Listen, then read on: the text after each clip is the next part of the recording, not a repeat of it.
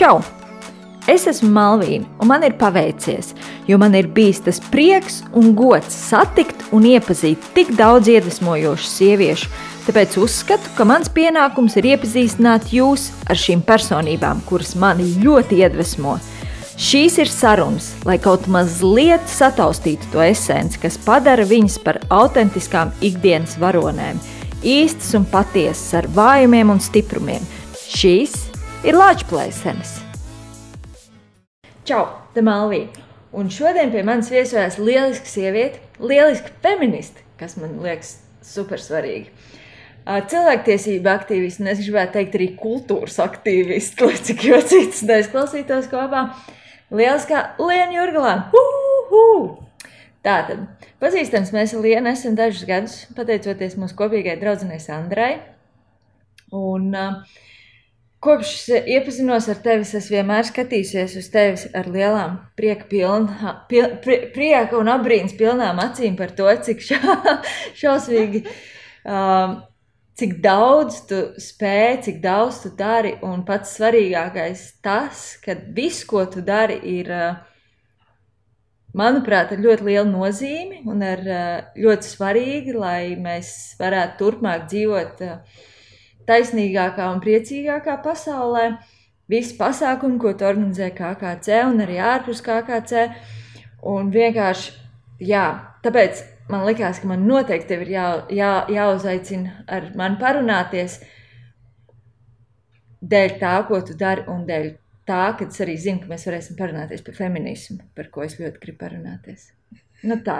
Paldies tev, ka tu atnāci, un teikt, es došu vārdu tev, lai tu pat izstāsti, kas tu esi, ko dari, un kas tev šobrīd ir aktuāls. Paldies, ka tu man uzaicināji, tiešām brīnišķīgi. Man liekas, vispār jau kādas tādas sarunas ar citām lieliskām sievietēm arī man vienmēr iedod vispār iespēju par sevi padomāt un kaut kā reflektēt, tikai es to uztveru kā tādu baigo dāvanu. Es esmu Lieni Jurgelāni.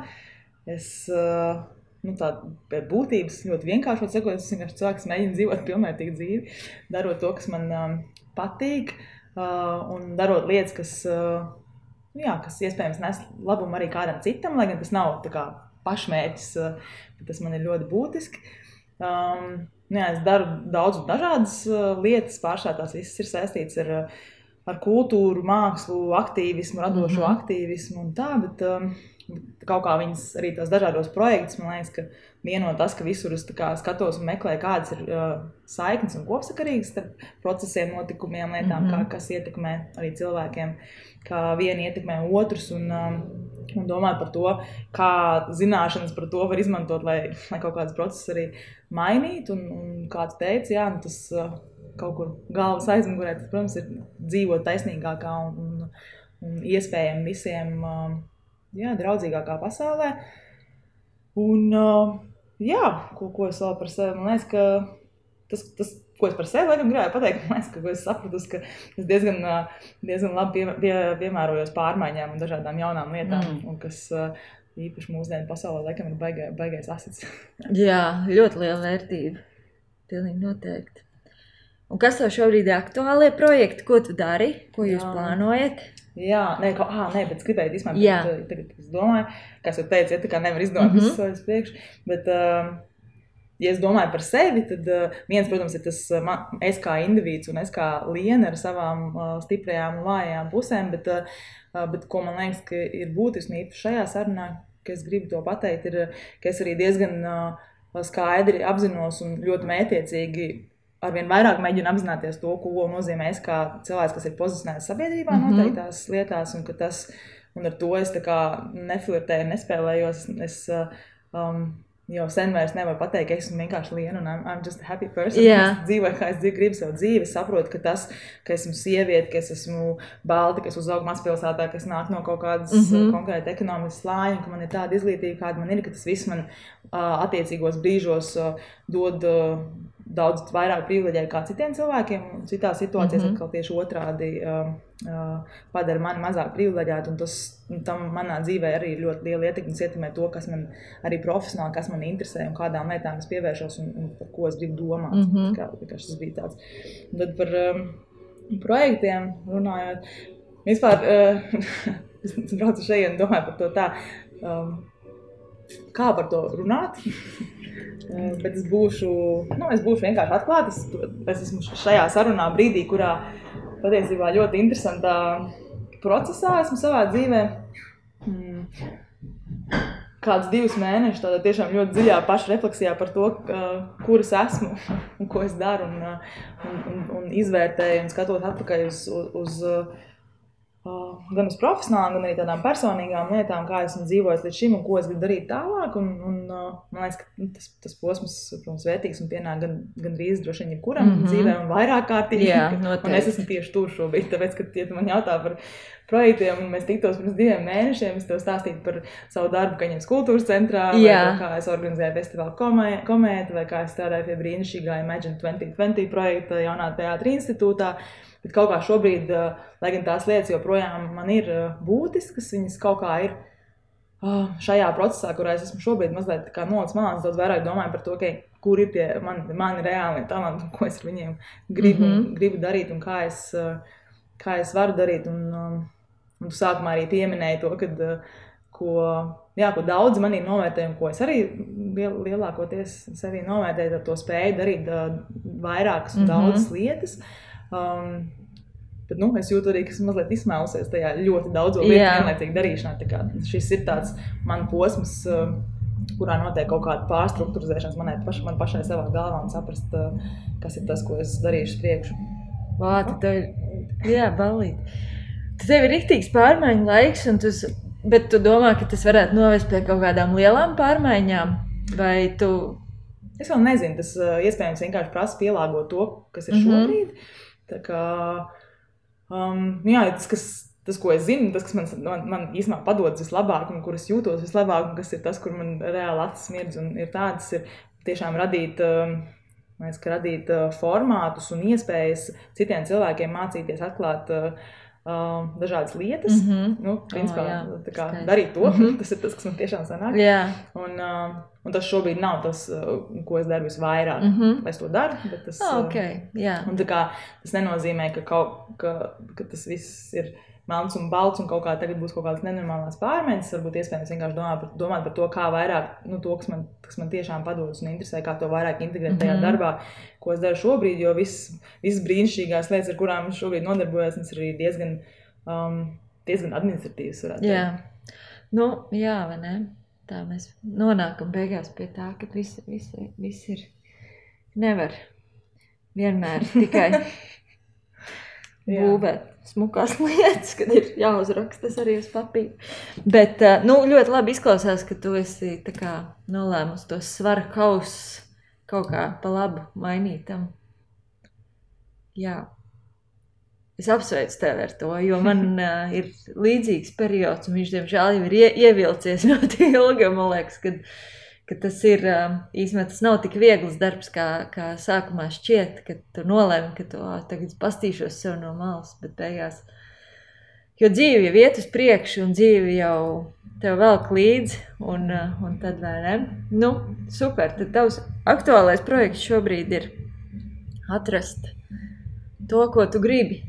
Man ir, protams, arī lietas, kas tāpatās, kas tādā ziņā arī Kaņepes Kultūras centrs. Un Komēta ir ļoti aktuāls, arī ir viens brīnišķīgs aktuāls foršs projekts, kas ir kopā ar mani labu draudzeni un partneri Buā, kas dzīvo Berlīnē. Mums jau vairākas gadus vadam mācības, un mums tikko arī uzaicināja uz vienu mākslinieču rezidenciju Vroclavā uz nedēļu, vadīt workshop par to, kā tikt pāri patriarhijai kultūras jomā sievietēm. Tas ir diezgan biedējoši, jo tas ir tāds pirmo reizi, tas ir tik ilglaicīgi projekts, ko mēs darīsim, bet arī te pašā laikā super aizraujoši. Ir visādas lietas. Daudz domāju par dzīvi un nāvi. Esmu daļa no radošā kolektīva Library of People, kur mēs veidojam 4 gadus, jau tagad laikam, tādas instalācijas un interaktīvas pieredzes un vēl kaut ko, kas dod cilvēkiem iespēju reflektēt par to, ko nozīmē dzīves un nāves jautājumi, kā savu galīguma apzināšanās ietekmē viņu dzīves kvalitāti un kaut kā tā. Redzi? Tas bija iemesls, kāpēc man vajadzēja tev uzaicināt, lai tu visu to varētu izstāstīt, jo man jau galu griežās, cik interesanti tas viss izklausās. Labais malvīni, labais, galvenais sev uzsist pa plecu. Pasāst par Lieni bērnībā. Par ko Lieni gribēja kļūt, kad Lieni bija maziņa? Ja godīgs tā galīgi neatceros. Es atceros, ka kaut kādā brīdī māma teica, ka esot ļoti gribējis būt par zoodārza direktoru. Es nezinu, vai tā ir taisnība, vai tā ir mana atmiņa, vai tas ir kaut kas, kas vienkārši nāca no viņas, bet es atceros, ka man dzīvnieki ļoti patika bērnībā, tā kā varbūt tā arī varēja būt tiesa. Tad es gribēju būt par mākslinieci kaut kādā mazliet lielākā vecumā, nekā tad, kad es gribēju būt par zoodārza direktoru. Bet tad, diemžēl kaut kā tā mākslas izglītība, kas man bija pieejama mazpilsētā, kurā es augu, bija tāda, kas lika domāt, ka mākslas pilnīgi noteikti nebūs tas, ar ko es nodarbošos. Tagad lēnām mēģinu savu to ceļu Tu ej atpakaļ. Kārpīt atpakaļ. Man liekas, ka tās ir tādi divi spilgti brīži, kas man ir palikuši tā kā atmiņā. No kādas mazpilsētas tu nāc? Dobels. No Dobels. Tu gāji mākslas skolā? Es gāju arī brīdi mākslas skolā, bet tas man liekas vispār tas vesels sarunas vērts jautājums par to, kā šis radošās izglītības tiek lielākajā daļā pasniegts, un es ceru, ka tad kaut kas ir mainījies, bet tas tā vietā, lai iedrošinātu, tu esi tad uz beigos rāmjos, un tā kā tev nesanāk zīmēt koku lapiņas tieši tā, kā viņas izskatās, tad tu nebūsi nekad mākslinieks, bet tas nav par to, interesanti. Tas droši vien. Izglītība, tā jau pa visu, droši vien. Tāda klasiskā izglītība ir par ko parunāt. Un ir kaut kāds tāds defining moment, ko tev liekas, kas bija tāds, kāpēc tu nonāc tur, kur tu esi tagad, kāpēc tu dari to, ko tu dari tagad. Ir kaut kas tāds, vai tas bija kaut kāds notikums, vai tas bija kaut kāda pieredze tev? Tādi bijuši vairāki, gan profesionāli, gan arī personīgi, un nevienmēr arī tādi ļoti, ļoti viegli tie defining moments, bet ja es domāju par to, kas man tiešām raisa ziņkāru un interesē šobrīd, tad visticamāk, ka tas defining moment bija tas defining moments no divām daļām. Viens bija pirmkārt man kā dalībnieku pieredze programmā Liene. Tas bija 2006. gadā. Tas bija 3 mēnešus Namībijā, Āfrikas dienvidu daļā. Strādāju projektā vietējā muzejā, tā kā vācot materiālu un veidojot izstādi tādai starp 3 valstīm, kas bija Latvija, Namībija, Vācija. Un tas bija viens tāds defining moments, pirmkārt, izkāpt ārā no tās ierastās tāvas, kurā es biju, kas bija Eiropā, es biju Kanādā bijis, bet vienalga, kas ir tāda ļoti tomēr tajā rietumu tradīcijās balstīta un saprast to, cik ļoti daudz stereotipu un priekšstatu par pasauli man ir, kur vispār neatbilst patiesībai. Un tad otrs defining moment bija saistīts tieši arī ar Lienu, bet kad es sāku strādāt un vadīt mācības Lienā tiem, kas tad pēc tam citos gados brauc, un bija krietnes laiks pagājis ar to brīdi, kad es biju pati tajā pieredzē, un kad es sāku vadīt mācības, un kurā es sapratu, cik vēl jau vairāk es kaut kādas lietas neesmu sapratusi, esot tur, un sāku diezgan daudz domāt un apšaurīt par to, kas man vispār, kas ir tās privilēģijas, kas man ļāva kaut kādā tādā pieredzē vispār doties, un kāpēc, un ko tas vispār nozīmē braukt kā baltajai sievietei uz Namību un strādāt vietējā muzejā, vākt materiālu izstādē, lai gan man nav nekāda sapratnes par vietējo kontekstu un cilvēki, kas dzīvo tur, to varētu izdarīt neskaitāmas reizes labāk, bet tāpēc, ka es nāku no kaut kādas konkrētas pasaules daļas, tāpēc mums ir tā privilēģija braukt un skatīties uz to, kā tie citi cilvēki tur dzīvo, un kas manī vienkārši sāka vērt vaļā visu kaut kādas lietas, un es tiešām sāku ļoti pievērst uzmanību tam, ko mana pozīcija sabiedrībā vispār nozīmē, un kāds ir saistīts ar citiem cilvēkiem, un kādos procesos esmu iesaistīta, apzināti vai neapzināti, izvēlēt vai nē. Tā kā man liekas, ka tas Glens pilnīgi noteikti bija tāds defining moment, kā tu sauc, bet ļoti atšķirīgos veidos. Tā kā tā viena pieredze un tas, kā es pēc tam vairākus gadus pēc tam par to sāku reflektēt, tas bija tāds, Jā, izklausās ļoti, ļoti tā, nezinu, ļoti, ļoti labi un ļoti, man liekas, tā sakarīgi dēļ tā, kad to ar to savu privilēģiju un iespēju aizbraukt, saprat, ka tev ir privilēģija beig galā, ne? Nu tā, tu aizbrauc un tu saprat, ka varbūt kāds cits to varētu izdarīt labāk tavā vietā, nekā, ka tu tur esi. Un tas tev lika novērtēt to, ka tev īstenībā ir tāda iespēja aizbraukt un redzēt to, kad ir savādāk un kāda īstenībā tā ir privilēģija aizbraukt.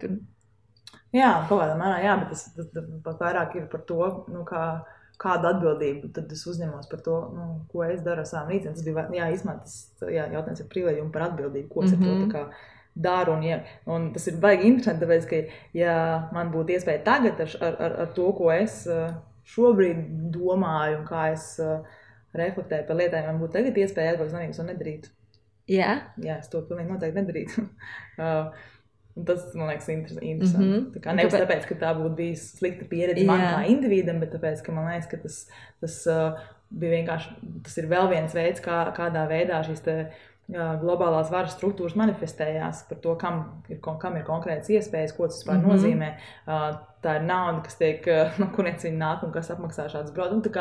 Tā tie ir visi jautājumi. Tas, man liekas, nu, varbūt tas ir tā lielākā mācības stunda, ka, man liekas, baigi forši ir, saprast, ka tas aizsāka kaut kādu procesu, kuri tas process būtu bijis pirms tam, protams, tā nenotiek. Tad tā man izvēle īstenībā būtu bijis cita. Uz kurien tagad gribētu braukt? Jā, tas tieši tas jautājums, ka patiesībā, lai cik man arī nebūtu baigā ziņkārība par vietām, kas ir varbūt ārpus tāda man vistuvāk atveramā loka, kas ir Eiropa un varbūt Ziemeļamerika un tā, es negribētu braukt uz Āfriku vai uz Latīņu Ameriku vai tādas, kad vai ja es to darītu, tad būtu ļoti, ļoti spēcīgi jāizvērtē, kāpēc es to daru, kādu mērķi. Un tu kā pilnīgi noteikti... Ne, tu negribētu braukt mācīt dzīvot cilvēkiem. Jā, bet arī tā kā, jā, tā to pilnīgi noteikti. Jā. Bet to es arī īsti negribu darīt šeit, es negribu mācīt dzīvot. Bet otrs arī, tā kā, jā, ko tā mana klātbūtne kaut kādās konkrētās kontekstos un vietās, kas ir tas, jā, kādas sekas tam ir un ko cietumē tālu. Arī zinu. Tas bija filozofiski jautājumi. Nē, ļoti, ļoti filozofiski, jā, bet ļoti vērtīgi. Un kas ir tas, kas tev iedvesmo? Un pat iedvesmo, es nedomāju tādā skaistajā ziņā, bet īstenībā man vairāk interesē, kas ir tas, kas tev liek no rīta izkāpt no gultas, ka negribās izkāpt no gultas. Vai tev vienmēr gribās izkāpt no gultas? Nē, vienmēr negribās. Man ļoti nepatīk celties ar modinātāju, tāpēc man lielākoties negribās no gultas, tad, kad man zvan modinātājs. Bet, jā, tā kā es pati sev gribu likt izkāpt ārā no gultas, man vispār patīk dzīvot pašai ar sevi un patīk tas, ko es daru, lai es nevienmēr esmu apmienot, lai arī saka, tagad ir kaut kāds process, man liekas, ir par daudz, visu kaut kā. Tas viss ir tiesa, un vienlaikus arī, kad ir visu laiku tās paralēlās patiesības, kad es tiešām novērtēju to, kāda cilvēka ir manā dzīvē, ar ko man ir iespēja strādāt kopā un tā. Bet tāda, kas man, kad ritīgi ir grūti, tad es vēršos pie grāmatām. Cik ceru, ka vēl banāli neizklausītos, bet tā ir, un tas ir kaut kas, kuras es sev esmu atradusi un joprojām meklēju un atrodu atbildes uz ļoti daudziem jautājumiem. Un patīk ir, jā, Sārā Ahmed ir tas tāds, teiciens par to, ka dzīvot feministu dzīvi ir arī kā dzīvot ļoti labā kompānijā. Es to attiecinu arī uz grāmatām. Man liekas, ka viņi arī tā bija. Jā. Nemaldos. Un es esmu diezgan mērķiecīgi sevi tā kā kā to saka, ietvērusi ap lietām, ko es lasu un kas man palīdz saprast gan pašai par sevi, gan par citiem, gan par pasauli. Tas man tiešām ļoti iedvesmo. Tā kā tad, kad es nezinu, ko darīt, tad man kaut kāds neskarīs, tad es ķeros pie Bell Hooks, kas ir man absolūti tā kā, nezinu, kā vietā, bet tas ir tāda bāka, uz kuras vienmēr paskatos, un Maja Angelu, un tāpat Sārā Ahmed, un Brené Brown, un daudz tā kā autori, kas man tiešām ir tik iedvesmo. Jā, pašās beigās tev prasīšu, lai tu nosauc grāmatas, ko lai klausītāji palasa. Jo, jā, man liekas, tieši ar tevi es gribēju arī, no tevis es ļoti daudz gribēju zināt tieši par grāmatām, kuras tu lasi, jo man liekas, ka tu tiešām daudz lasi un tu arī ļoti daudz pārzini dažādas autors, kas ir, feminisma autors, kas ir, man liekas, tāda, kas daudziem palīdzētu izprast vispār, par ko tas ir un kāda ir tā doma, un ka tas nav tik vienkāršoti, cik bieži vien tas tiek pasniegts, un tāpēc, skaidrs grāmatas ļoti labi. Bet arī TED Talks. Man visu kaut kādas lietas, tad prokrastinēt, tas 6 divās skatos, tas TED Talks, kāds bija tieši vakardien, piemēram. Un kur arī ir, tas par cilvēkiem, kuriem ir idejas, kuri ir pietiekami drosmīgi, kāda es nevienmēr esmu, tās idejas vienkārši likt ārā, neatkarīgi no tā, ko par viņiem cilvēki domās, un tā kā tas man iedvesmo, klausīties, stāstot, lasīt, saprast, kas ir izdomāts un kā cilvēks skatās uz lietām. Tā. Jā, tā ir ļoti laba metode. Super, šies ir. Es visiem uzdodu šo jautājumu, un man liekas, man būs tāda pašai savu krātuvīti, ko pašai izmantos. Arī ļoti egocentrisks jautājums. Es gribu arī parunāt par tevi, par to pašu feminismu, tāpēc, kā jau es teicu, ka es ļoti gribēju tevi aicināt tieši tāpēc, ka mēs par to varam parunāt, un mēs varam kaut kā, pateikt to. Es nezinu, var pateikt definīciju par to, kas ir feminisms. Vai kas tev ir feminisms, jo man liekas, ka tas jau ir kaut kas tik arī. Jā, tas sarežģīties tā kā definīcija ir loģiski.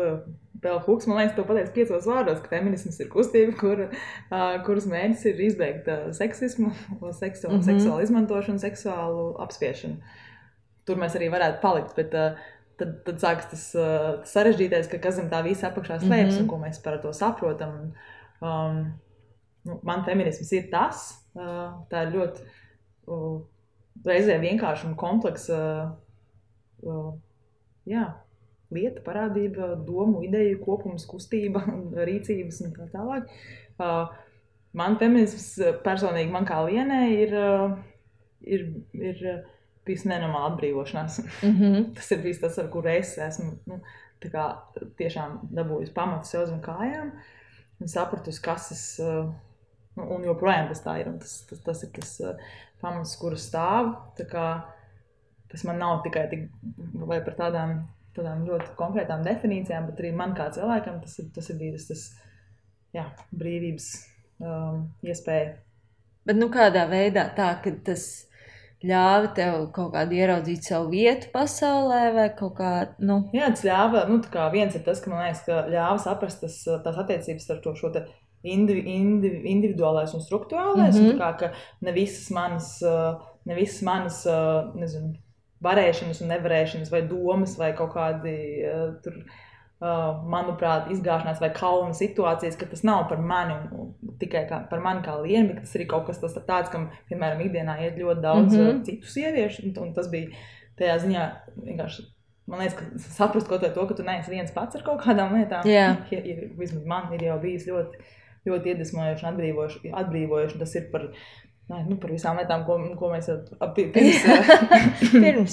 pirms sarunas sākām runāt par to, ar ko ikdienā nākas saskarties ar kādām frāzēm, skatiem, attieksmēm un tā tālāk. Un ka tas ir viens, otrs tas, ka cauri interesi par feminismu es nonācu pie jau manis minētajām vēl daudzām citām autorēm, kas tad arī ir man iedvesmo joprojām. Cauri feminismu, un šis īstenībā es atceros, ka es vienmēr vidusskolā, un tad, manuprāt, arī kaut kādos 20 plus gados, man likās, ka tas ir tāds baigais gods, ja tu esi tā kā, sieviete, kas vienmēr ar džekiem tusē. Tā kā, tas reāli cool un reāli krūt. Un līdz ar to, nevienmēr veidoju tādas ciešas un draudzīgas attiecības ar sievietēm, varbūt, vai ne tik daudz, kā es gribētu. Jā. Un caur feminismu tā kā es vienkārši sapratu, oh my god, tā kā, kur ir tās sievietes manā dzīvē, un viņas ir, un tās un brīnišķīgākās draudzības, kas man šobrīd ir, protams, ir tāds, ka tu vari tiešām, tur ir kaut kāda līdzīga pieredze, ka pat sievietēm ir ļoti dažādas pieredze, bet ir kaut kādas lietas, kas tomēr tur ir un kas ļauj veidot pilnīgi citu veidu attiecības. Un mīlu vīriešu un arī ar viņiem man ir draudzīgas attiecības, bet tās tomēr ir citādākas un citādākā līmenī. Un man liekas, ka par to es arī esmu nenormāli pateicīga, ka es kaut kā šitam te savējām varēju tikt pāri un saprast, cik milzīgs spēks ir tādā reālā sieviešu solidaritātē. Tā, mums varētu vēl kaut ko teikt. Jā, nē, man liekas, ka būtiskākās lietas. Jā, man liekas, tas ir ļoti labs punkts par to saprast to sieviešu solidaritāti. Man liekas, arī ir tas, kas man pašai personīgi ir kaut kāds tāds, es nezinu, vai jaunatklāts, bet kaut kas tāds, ko es esmu pēdējos gados spējusi sajust. Jo viens ir tā kā, ir draudzenes, un tad tur ir arī, tur ir vairāk kaut kāds arī tās personīgais connections, tā, ka tev, un tad patiesībā, tā, kad tu satiecies ar citām sievietēm, draudzenēm tā, un tad, jūs sākat runāt, un ir, pat tad, ja jūs darat pilnīgi atšķirīgas lietas, ir kaut kādi tie punkti, kas saist, jo īpaši, un es nezinu, es neesmu satikusi, neesmu tā sarunājusies ļoti daudz ar sievietēm no citām valstīm, tik ļoti padziļināti, bet es pieņemu, ka tas ir arī ļoti globāli, ka tā sajūta par to, ka mums ir, lai arī mums ir super dažādas pieredzes dzīvē, bet mums ir arī kaut kādas tās kopīgās iezīmes, un un tā arī pieņemšana, vai ne, jo kaut kādā ziņā no vienas puses mēs esam draudzenes un kaut kā arī vienlaicīgi, nezinu, vai audzināšana vai sabiedrība mums liek arī vienu otru pa konkurentēm uzskatīt. Un, tas ir ļoti, ļoti skumi. Tas ir ļoti skumi, un man liekas, kad ja es teiktu par to, ko man feminisms ir iemācījis, tad tieši to mēģināšanu, es nevaru teikt, ka es esmu iemācījusies tikt tam pāri, bet to kaut kādu virzību uz to, lai tiktu tam pāri, ka mēs neesam tādas konkurences, ka mums nav, kaut kā tā. Tā kā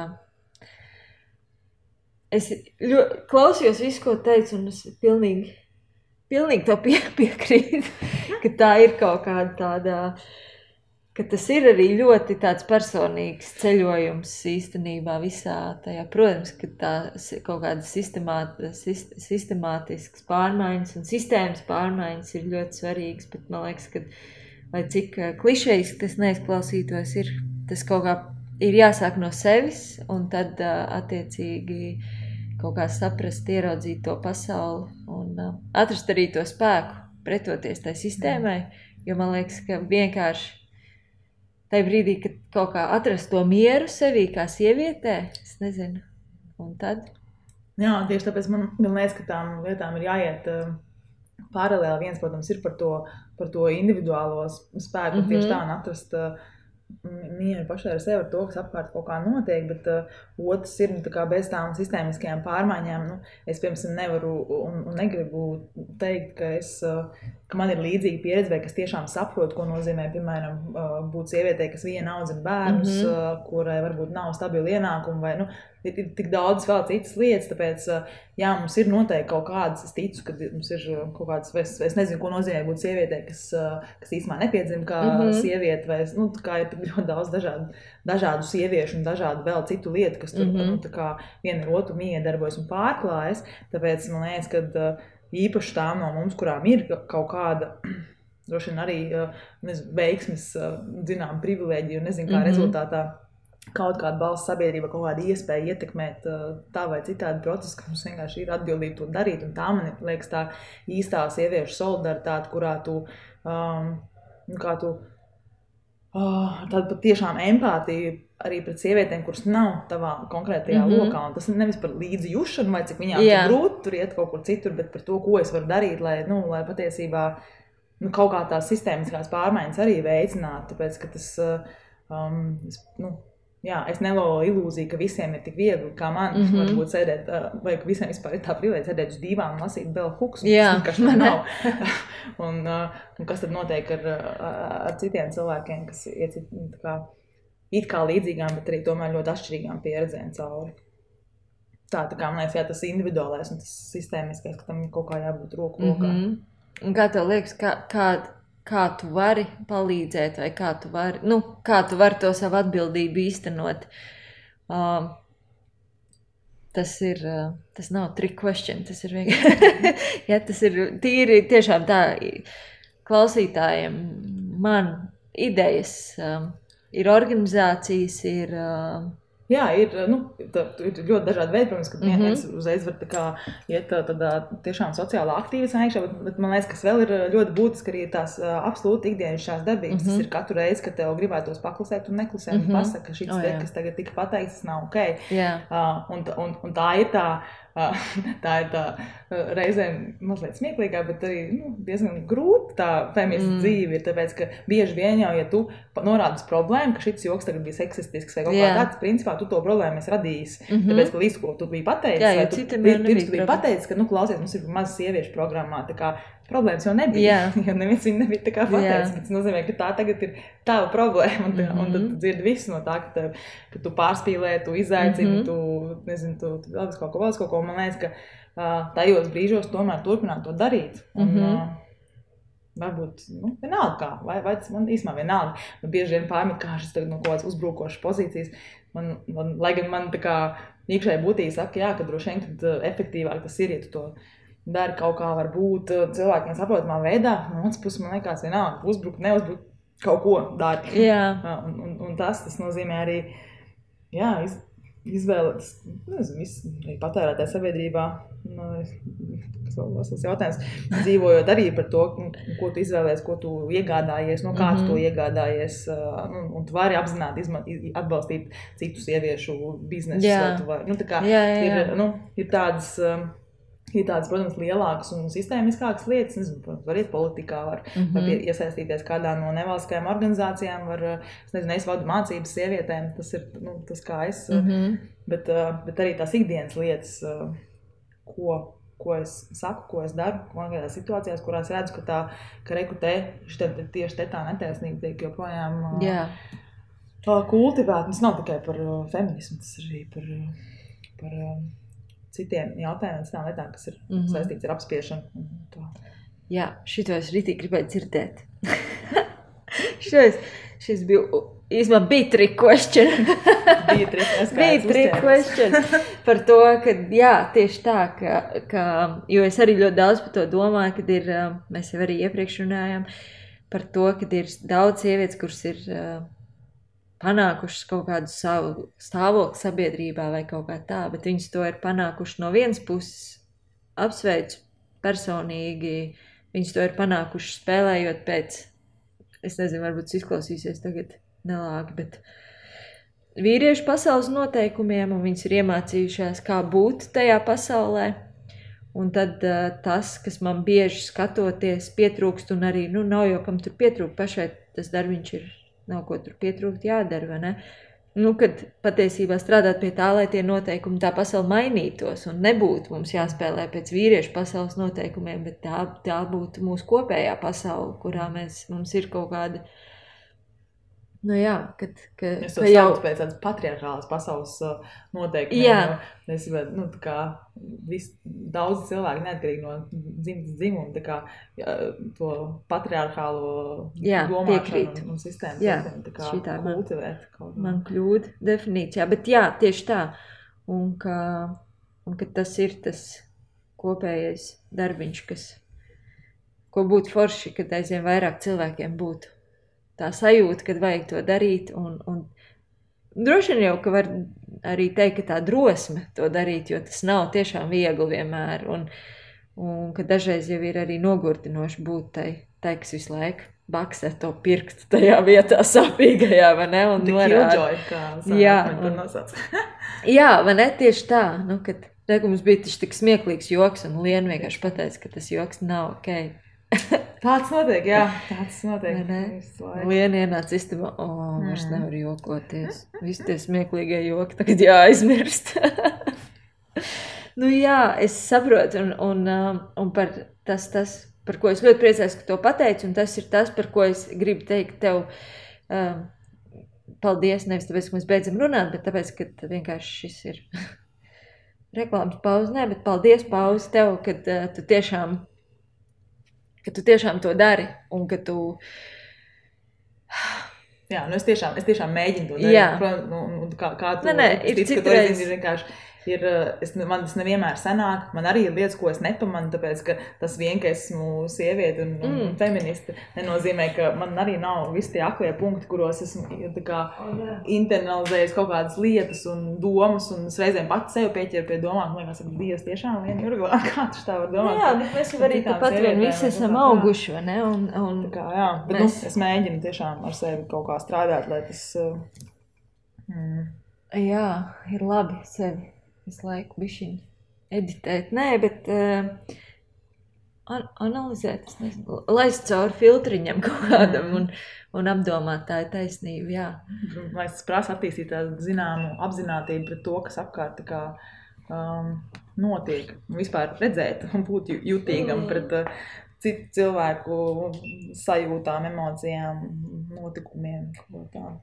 Jā. Jo citreiz jau ir arī tāds rītīgi personīgais faktors, ka vienkārši šodien negribās.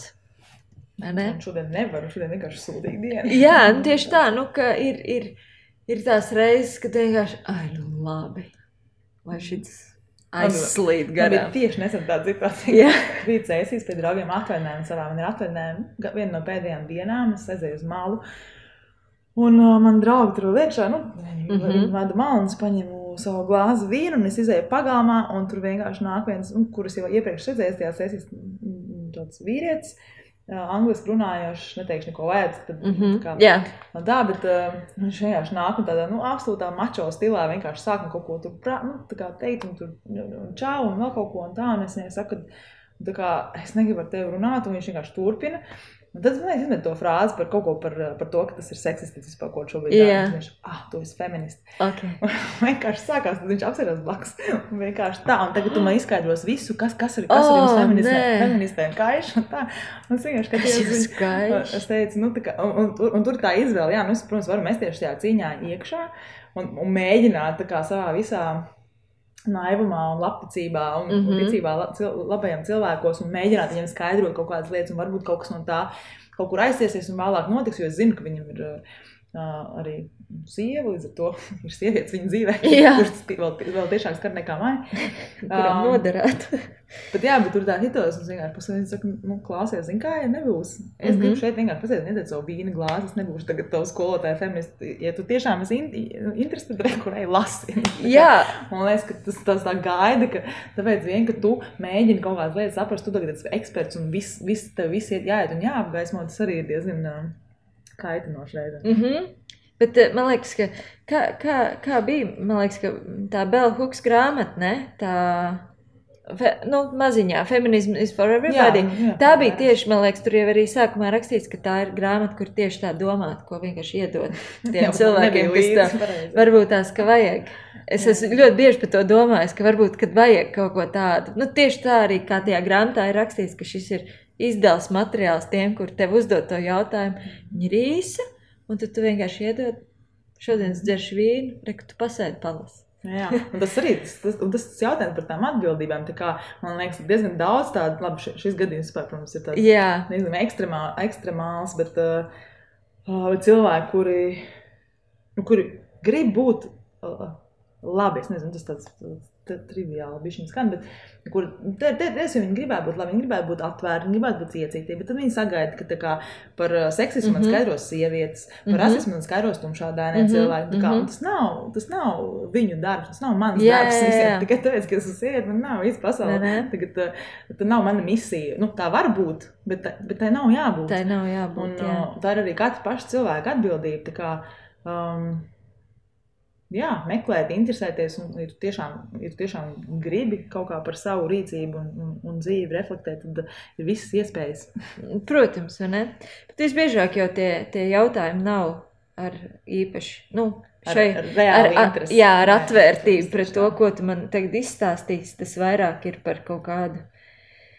Jo visbiežāk jau tie pretargumenti arī ir super tādi klišejiski par to, ka, man liekas, par šito jau runāja 85. gadā, kāpēc mēs joprojām par to runājam, vai, šis arguments jau ir, tā kā, bet, jā, taisnība par to, ka vajag kaut kādu, bet tiešām varbūt ir tie izdevums materiāli ir jāsagādā, tāda, vienkārši, bet labi. Tas, protams, ir joks, jo viņi jau ir pieejami palielini. Jo man liekas, ka tā feminism is for everybody ir vienkārši Googlā izlasām. Tā kā, šitā tēma, labi, mēs varētu droši vien te runāt.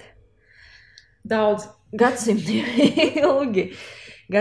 ilgi, bet, tā,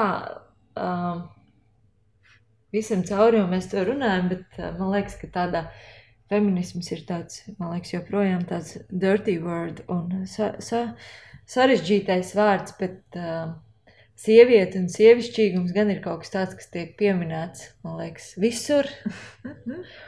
Un kā tev, tā, ko tavuprāt nozīmē būt sievietei? Kas ir...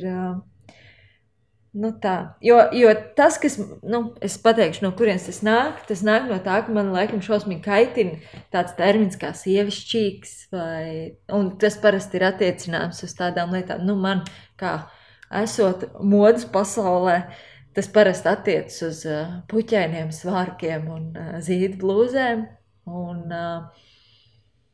tad man liekas, ka atkal trick question, ja? Nē, es vienkārši gribu tā, jo es zinu to, ka tev noteikti ir kaut kas sakāms par to sievišķīgumu un sievietību. Kas tavuprāt tas ir un ko tas nozīmē jā. Tas sievišķība un arī vīrišķības jautājums ir kaut kas man izraisa nenormāli ziņkāri. Viens no iemesliem, kāpēc tagad studēju antropoloģiju, īstenībā, lai saprastu, kas ir ārpus tās seksistiski patriarchālās sievišķības un vīrišķības, ka tur ir lietas, kas tur ir ārpus, bet man noteikti, man nav atbildes uz to šobrīd tāds ļoti skaidrs. Kā tieši tas vēl var izskatīties, tas kā tas tādā mainstreamā tiek uztverts šobrīd, man arī kaitina. Jā, skaidrs ir tas, ka tas viss ir, pa lielam ir sociāli konstruēts, un kad, ja mēs paskatāmies vēsturiski, tas viss jau ir ļoti mainījies, bet joprojām tas tai brīdī, kas ir šis uzskats par to, kas ir sievišķīgs un vīrišķīgs, tas liekas tik dogmatisks kaut kādā ziņā. Lai gan tas arī vairākas reizes ir mainījies. Tur ir tā lieta. Kurā brīdī puikas vilka rozā klēts, un viss tās lietas, mums liekas, ka tas ir tāds gadsimtiem ilgi, un kurš kurā brīdī krāsojās. Un tas ir dabīgi, vai tā, bet tas arī nav tādas pilnīgi akmenī cirstas lietas, viņas ir mainījušās neskaitāmas reizes, un tieši tāpēc man liekas tik ļoti interesanti, kāda izskatītos sievišķība un vīrišķība tādā nepatriarchālā domāšanā un sabiedrībā, un ko tas varētu nozīmēt. Cik interesanti. Tā, ka tu uzzini, tad izstāsti. Jā, es ceru, ka es nenomiršu ātrāk, kā es to runāšu. Bet jā. Līdz ar to, man ir arī kaut kā grūti runāt varbūt par sievišķību. Es īsti nezinu, ko tas nozīmē. Es tiešām nezinu, ko tas nozīmē. Tā kā, man liekas, ka būtu, Jā, es nezinu. Tā kā, man liekas, ka tajā brīdī, kad es sākšu par to runāt, šobrīd pat iešu kaut kādos, tajos internalizētajos stereotipos, un es nezinu, es no tā kā tikšu ārā. Man liekas, ka būt sievietē ir, viens tādā sabiedrības līmenī, man liekas, būt sievietē vienkārši nozīmē, ka no tevis prasa būt pārcilvēkam, tev ir jābūt gan tur skaistai, gudrai, jāvar gan klusēt, gan neklusēt, jābūt spēcīgi, tā kā viss no tevis tiek prasīts, tev ir jāvar tas, un viss pārējais, un vēl labi jāizskatās tajā pašā laikā. un kas arī ir jautājums, ko tas vispār, ko tas nozīmē, un kas kuram ir labi. Jā, un tad ko es definēju priekš sevis kā par sievišķību, ir, tā kā reāli autentiskums. Ka tu esi tā, kā tu gribi būt, un man liekas, ka un to ir ļoti, man pašai reizē, tā kā, vai šis ir tas, ka es to tiešām tagad gribu, vai tāpēc, ka tomēr man kaut kur tie kodi ir, tā kā, vai šodien tās sarkanās lūpas krāsā, tāpēc, ka man reāli vajag uzspēlēt tās sarkanās lūpas, un tas ir kaut kas, ko jūtas labi, vai man ir kaut kāds... un es nezinu, tā nav atbilde, bet es nedomāju, ka ir iespējams arī abstrahēties no kaut kāda tā sociālā konstrukta. Protams, mēs jau visi esam auguši, mēs jau neesam auguši. Bet man liekas, kamēr tev ir sajūta, ka tevi neviens nespiež to darīt, un ka tā ir tava, tiešām, ka tu ar to jūties labi. Jā, man liekas, ka vissievišķīgākā lieta un vīrišķīgākā arī ir autentiskums. Jā, es piekrītu.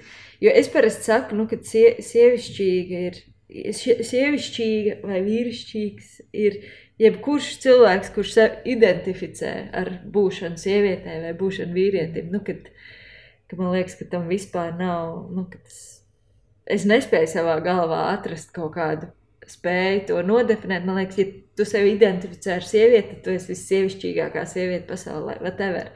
Un, tā, man liekas, ka tam nav tāda... Lai gan tas varbūt arī vīrišķīgs. Man liekas, tas ir tik plūstoši. Tas arī, man liekas, diezgan interesanti, ka mēs vēl joprojām mūsdienās tik ļoti dzīvojam tajās binārajās opozīcijās. Jā, taisnība. Tur ir tā kā neskaitāms krāsas un nokrāsas pa vidu visam tam. Es vienkārši pat mēģinu pa laikam to arī atgādināt, kā es skatos kaut kādām lietām. Man liekas, ka tas...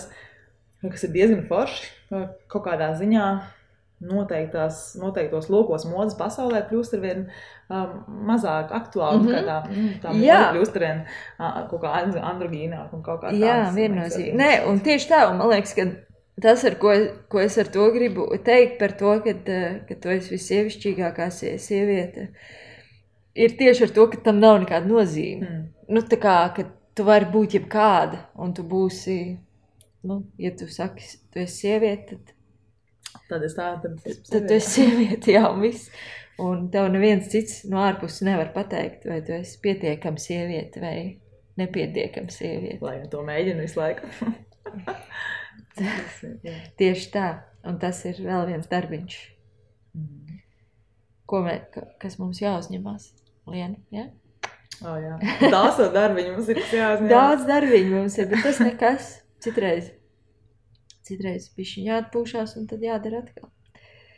Tā, tu jau iesāk runāt par modi, un teici arī grib parunāt ar tevi par modi, un par to, kas tev ir, kas ir tava modas iedvesme, bet es to tā, varbūt netik daudz tādā, man nevajag, lai tu saki, ka tev modas. Varbūt tev ir kāda reāls cilvēks, kas ir tev modas iedvesme, bet varbūt tas ir kaut kāds... Tā ir kaut kāda teorija, vai tas ir kaut kāds notikums, vai kaut kas tāds. Kas ir tas, pēc kā tu izvēlies, ko tu velc mugurā, un kā tu izvēlies, ko tu velc mugurā? Vai tev vispār ir svarīgi tas, ko tu velc mugurā? Kā tu izskaties, vai tu, kaut kā tā. Daudz jautājumu. Jā. Sākšu no tās pēdējā, ko es labāk atceros. Jā, man ir svarīgi, kā es izskatos, ko es velku mugurā, tā kā es mēģinu tam... neļaut sevi paralizēt, lai gan man ir tās dienas, kur tā kā liekas, ka vienkārši ieģēties maisā un gulēt mājās. Man tas ir svarīgi tā kā sev, ne tik daudz par to, kā apkārtējiem man uzsver, bet kaut kā man tās, vispār ir būtisks attiecības ar priekšniecisko pasauli. Tas ir, es ļoti gribētu, kas būtu cilvēks, kas dzīvo minimālistiskā interjerā ar pāris lietām. Es gan nezinu, vai es to gribētu, es to negribētu, es tāda neesmu. Man ir man ir svarīgi ar kādām lietām, kas man ir apkārt, viņas kaut ko nozīmē, man ir svarīgi, kas man ir mugurā, tāpēc, ka tas ir kaut kā es veidoju ar sevi pat arī attiecības, reizēm kaut ko uzvalku un saprotu, tātad šodien es jūtos šitā. Kas ir bijis, un nevienmēr tas ir, bet bieži tiešām ir bijis, ka es saprotu, ka pēc tā, ko esmu šobrīd uzvalkus mugurā, ka es varu saprast, kāds īstenībā mans garastāvoklis tagad, un ka tas ir veids, kā es arī veidoju, attiecības arī ar to apkārtējo pasauli, tas ir kaut kas kā es sev manifestēju, pat ja tas nevienmēr ir apzināti, un tas nav mans mērķis pieejot pie, no rīta pie plaukta. Tas, kā es tieši konkrēti izvēlos, man liekas, ir diezgan varbūt pat nejauši, un ir kaut kādas lietas, kas man pilnīgi noteikti patīk un ir vienmēr patikušas. Bet ļoti mainās tas, ar ko es jūtos labi kaut kādos konkrētos brīžos. Man ir brīži, kad es varu staigāt visu laiku melnā, un tad ir brīži, kad man vajag visas iespējamās krāsas, kādas vien pasaulē ir. Un vienlīdz labi es jūtos vienā un otrā gadījumā ar to. Kas man tā kā iedvesmo, man liekas, kad es jau pieminēju par to autentiski, un man reāli iedvesmo vecāku gadagājumu cilvēki, kur tu redzi, ka viņi ģērbjās tā, kā viņi vienkārši grib ģērbties. Un nedomājot par to, vai tas ir piedienīgi, vai tādā vecumā, un īpaši jau tas ir domājot par sievietēm, jo tur tās sociālās gaidas ir daudz augstākas, bet tā kā tu redzi vienkārši, ka tie cilvēki vienkārši ir tādi, kādi viņi grib būt, un tas man ir tas man iedvesmo. Un tad kaut kādas lietas, kuras kaut kur atrodu, un kas, nezinu, visādās trakās kombinācijās var sanākt kopā. Jā, forši. Tas ir, man liekas, neviens līdz šim tādu tik konkrēti iedvesmu nepateicu. Man patīk, ka tu tā esi par to nodefinējusi, kad ir tā taisnība. Un tā kopumā par modi runājot, ko tev, tā kā es nezinu, tev liekas, kad mode vai modes industrija, kāda viņai ir nozīme, arī tajā pašā kontekstā, ko mēs runājām pirms tam. Tu jau, minēji par to, ka tev patīk, kad mode kļūst tāda uniseksīgāk, ja tā varētu teikt, un tā, kad... Vai tev liekas, vai tu seko līdzi, piemēram, tam, kas notiek modes industrijā, un vai tas tev liekas kā svarīgs punkts kaut kādās, attīstībā nākotnē? Liekas, ka tas vienmēr ir bijis ļoti svarīgs process. Es varbūt tā ļoti skrupulos tam nesakoju līdzi. Man ir ziņkārība par modi, bet tas nav tas, ar ko, tā nav mana dzīve, tā nav mana lielākā interese.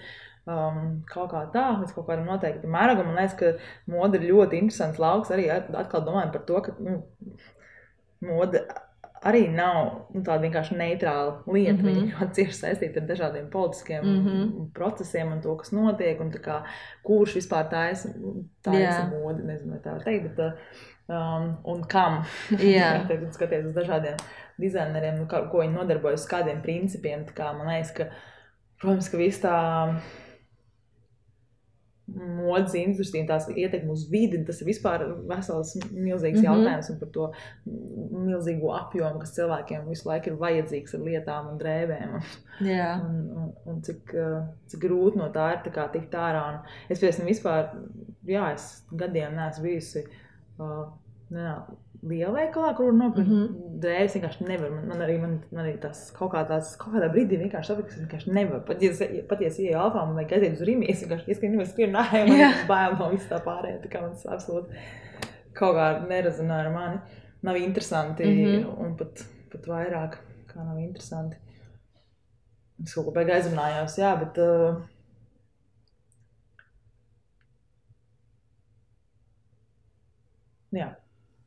Man liekas, ka tur tāds interesants attiecības starp modi un sabiedrību, kā viens ietekmē otru, un kas man liekas visu laiku kā.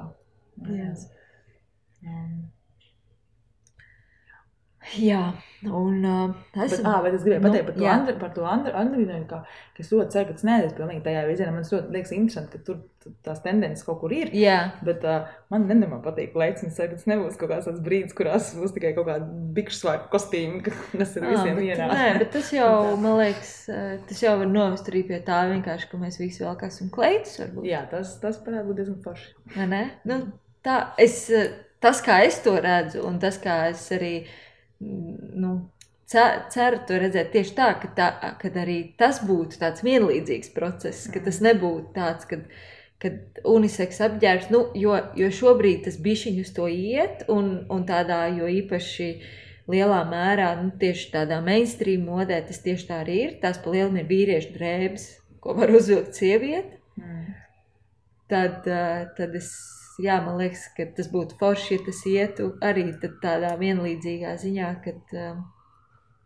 ka mēs savienotu to, jo, piemēram, es taisot savus uniseks lietas, man īstenībā ir tā, ka tas primārais, ka tas process nāca tieši no otras puses, ka tās ir sieviešu drēbes, ko var vilkt arī vīrieši, tā kā, ka tas piegriezums ir tāds, kas pirmkārtām izskatās labi sievietei, ka tas nav vienkārši parasts tēkrekls, ko, protams, sievieti jau var uzvilkt. Vīrietim ir grūtāk uzvilkt sieviešu drēbes, ja viņas ir tur kaut kādas auguma ziņā, bet pa lielam sievieti vienmēr var uzvilkt vīriešu drēbes, bet tās nav uniseks drēbes, tās ir vīriešu drēbes, ko velk sievieti. Un tad, jā, man liekas, ka tas ir ļoti labs punkts par to, ka mēs varētu arī tādā modē vairāk veidot to, ka mēs, jā. Un mēs esam nonākuši līdz nobeigumu sadaļai, kur ir daži jautājumi, tev skaitā es gribēšu tev bibliotekas karti. Bet kas tavprāt ir panākumi?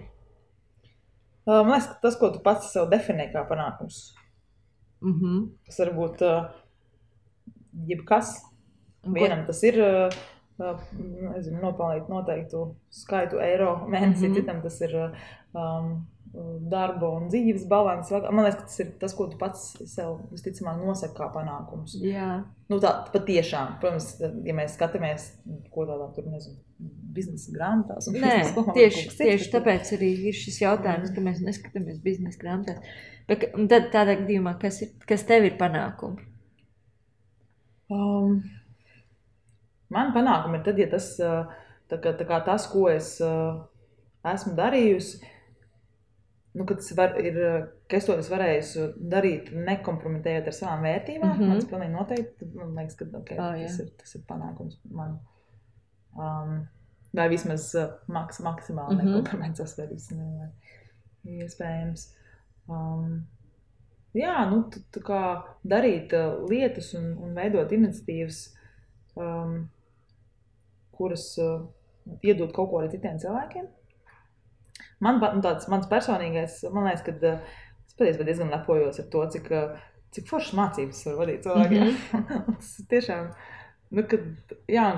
kas redz arī kā tas visu laiku attīstās un nāk, un cik pārliecinātāk es par sevi esmu un cik daudz tas nāk jau no tā, ka tu klausies, ko cilvēkiem tā kā vajag. Jā, tas man ir.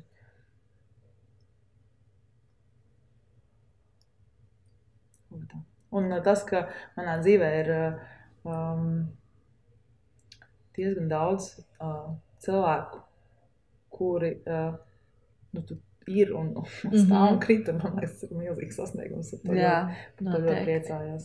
Es tieši tagad tajā savā pašu refleksijas posmā es palūdzu vairākiem cilvēkiem, kurus es zinu, ka viņi man mīl un cienu pietiekami daudz, lai tā kā man neglēmot, bet arī nesadragāt. Lai viņi uzliek man feedbacku par to, kā no viņa pozīcijām, kā viņiem liekas, kas ir mans stiprās un vājās puses. Tas bija vienkārši saprast, ka tev tādi cilvēki ir dzīvē un diezgan daudz, kuriem tu var to pajautāt. Un ir vēl vairāk, kuriem es arī nepajautāju, bet man likās, es negribu visus pazīstamos noslogot ar to, bet tā kā izvēlējos pāris. Un tas, man liekas, ir milzīgs panākums. Tā kā, principā, ja vajadzētu tā kā rītdienas vai šovakar nomirt, tas ar to būtu, kā man liekas, tas ir pietiekami. Jā, bet pēc šito metodu es īstenībā biju dzirdējis kaut kur par to, ka palūk cilvēkiem uzrakstīt tās savas, ka tas tiešām palīdzot ļoti, jo īpaši tādā pārmaiņu periodā, kad kaut kā saprast, jo no malas bieži vien ir labāk redzams, bet ka tas ir tāds. Es ļoti par to domāju, man liekas, ka man bail to darīt. Es nezinu, man liekas, es ticu, ka tas ir nenormāli vajadzīgs un vērtīgi. Es ceru, ka es nonākšu līdz tam, jo es tiešām kaut kā par šo metodu dzirdēju, un es domāju, ka tas kaut kas tāds, kas man jāizdara. Jo, tas tāds pašanalīzē ļoti labi, noderīgs. Un, ja tu varētu kaut ko mainīt pasaulē tā instanti un uzreiz, tā, kaut kas nebūtu nekad noticis, vai tiešām, tāds mēs pat nerunājam reāli, mēs runājam par sapņu pasauli, kurā tur nebūtu izdomāts plasmas, vai nebūtu kaut kas tāds. Ir kaut kas tāds, ko tu vari iedomāties, ko tu... Man liekas, pēc visu tā, cik mēs tur nedomājam tādā plašā mērogā. Pirmais, ko man gribētu pateikt, es gribētu, vai Rīgā ir normāls falafels, kas pieejams arī naktī. Kaut ko absolūti tik ikdienieši un triviāli. Bet...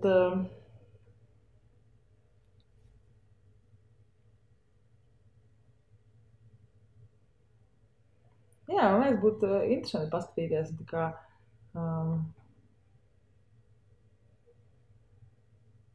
Nē, tas viss pārāk. Paliksim pie tā. Jā, man liekas, ar to. Paliksim pie falafeļa. Jo visas tās, man liekas, kas tāds pārējās lietas, pārmaiņas, kas jau prasa diezgan ilgu laiku. Šis, man liekas, kaut kas tāds reāls, ko var izdarīt tagad. Bet, lai kaut kas nekad nebūtu dzīvē noticis, vajag grūti, jo tā kā, man liekas, jau uzreiz... Protams, viss ir saistīts, vai ne? Jā. Bet, jā. Man bāl, ka tās manas vēlēšanās piepildīsies. Vienkārši pateikšu skaļi. Un izrādīsies, ka tā nemaz nebija labāk. Tā ir taisnība. Nu labi, tagad pasaki 4 grāmatas, kuras ir jāizlasa cilvēkiem. Tā kā gribu uzzināt kaut ko par feminismu vai par taisnīgu pasauli.